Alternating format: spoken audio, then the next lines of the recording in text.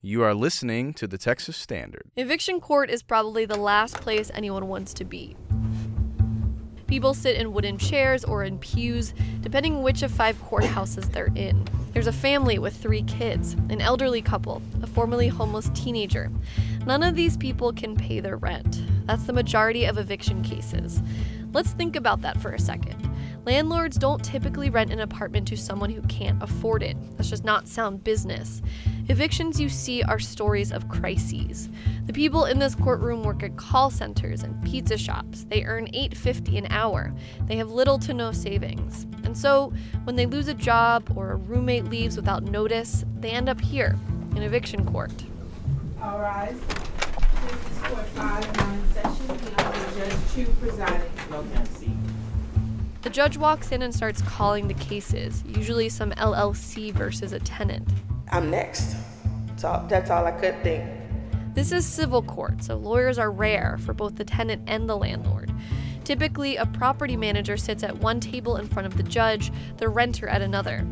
I didn't think I'd have a chance. I just thought we were going to be next. Judges ask landlords for the bill. How much does the tenant owe? Then they look to the other table. What's going on? How did we get to this point? They listen intently, and they're sympathetic, and sometimes their bailiffs hand out tissues. But at the end of the day, the law doesn't have space for the crisis in this renter's life, and a landlord has bills to pay. In 2017, roughly half of all these cases filed in Travis County courts resulted in evictions. I just knew that he was going to say, I'm sorry, but I have to rule with the plaintiff, and those words kind of just played over and over and over in my head. And when that happens, a tenant has 5 days to move out. Can we just kind of go through the steps of how this all happens? Certainly. So with an eviction, somebody defaults under their lease. This is Corey Rogers. He's a real estate lawyer. Let's go with non-payment. Rent's due on the 1st of the month. Starting as soon as the 2nd, the landlord usually then has the right to give them what's called a notice to vacate.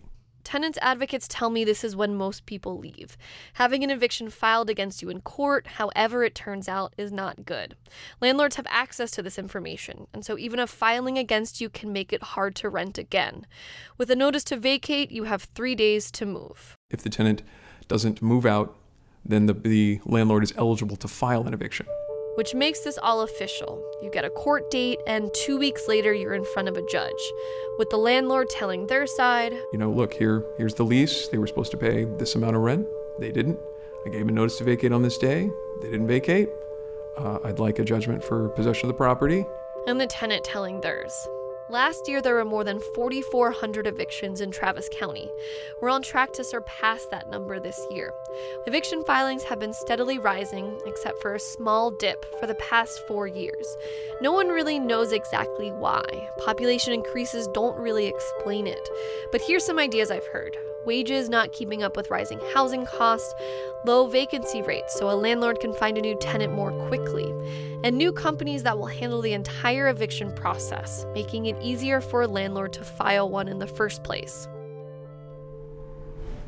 Okay, again. Rules are always buckled up. The legal arm of eviction does not end in court. If a tenant doesn't move out in 5 days, a landlord can file what's called a writ of possession and get a constable to physically remove you. Okay, so what we know about this is... Teresa Stewart is a deputy with the Travis County Constable's office in southwest Austin. She's going to Sunset Valley to evict someone. This is an older gentleman who is wheelchair bound. We believe at this point that he has vacated the premises, but you never know. So we are going to go and do what's called a clearing of the apartment or a clearing of the residence. We don't know much about who gets evicted. Courts don't track race, income, or the gender of tenants. But we do know where they're being evicted from, and with that, we can make guesses about who evictions affect the most. Half of last year's evictions were filed in just 6 Travis County zip codes, covering a large portion of North Austin, from Wells Branch to Windsor Hill, and several neighborhoods in Southeast Austin, East Riverside, and Montopolis. Families in these neighborhoods, on average, earn around $44,000 a year, and many of these residents are Hispanic. Even though Stewart believes the man she's about to evict has already left, she and another deputy still come to the door, guns drawn. Police! Constable's office! Police! Constable's office! Their intel was right. No one's home. But the place looks like someone just left to run an errand. All the furniture is still there. Books, photos. There's a pamphlet on coping with death. And a running fish tank. The deputies rifle through drawers and cabinets, collecting any illegal substances. If there's drugs that do belong to the individual, we'll leave them inside of the unit, and they will have 24 hours in which to come and get their belongings. The rest of the tenant's things, a wicker TV stand, kitchen table chairs, his bed, are carried out to the curb by movers. Again, the tenant will have 24 hours to claim his things. Having a constable force a tenant out, what are called kickouts, doesn't happen in every case. In one part of Travis County, 2 out of every 5 evictions required a kickout. Back in the car, we head out to serve someone eviction papers. Deputy Stewart tells me how these usually go. We try to ask them what their circumstances are. Are they out of work? Did they just forget to pay their rent? Did they have some sort of specific circumstance that came up? And have they communicated with the apartment complex or their landlord? We've found more often than not that communication is key in these writ of executions.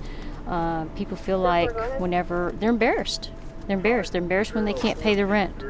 And rather than deal with it, they just keep hoping that they can come up with the rent or they can find a way. And you'll hear that phrase a lot. I was hoping I could find a way. For the Texas Standard, I'm Audrey McGlinchey.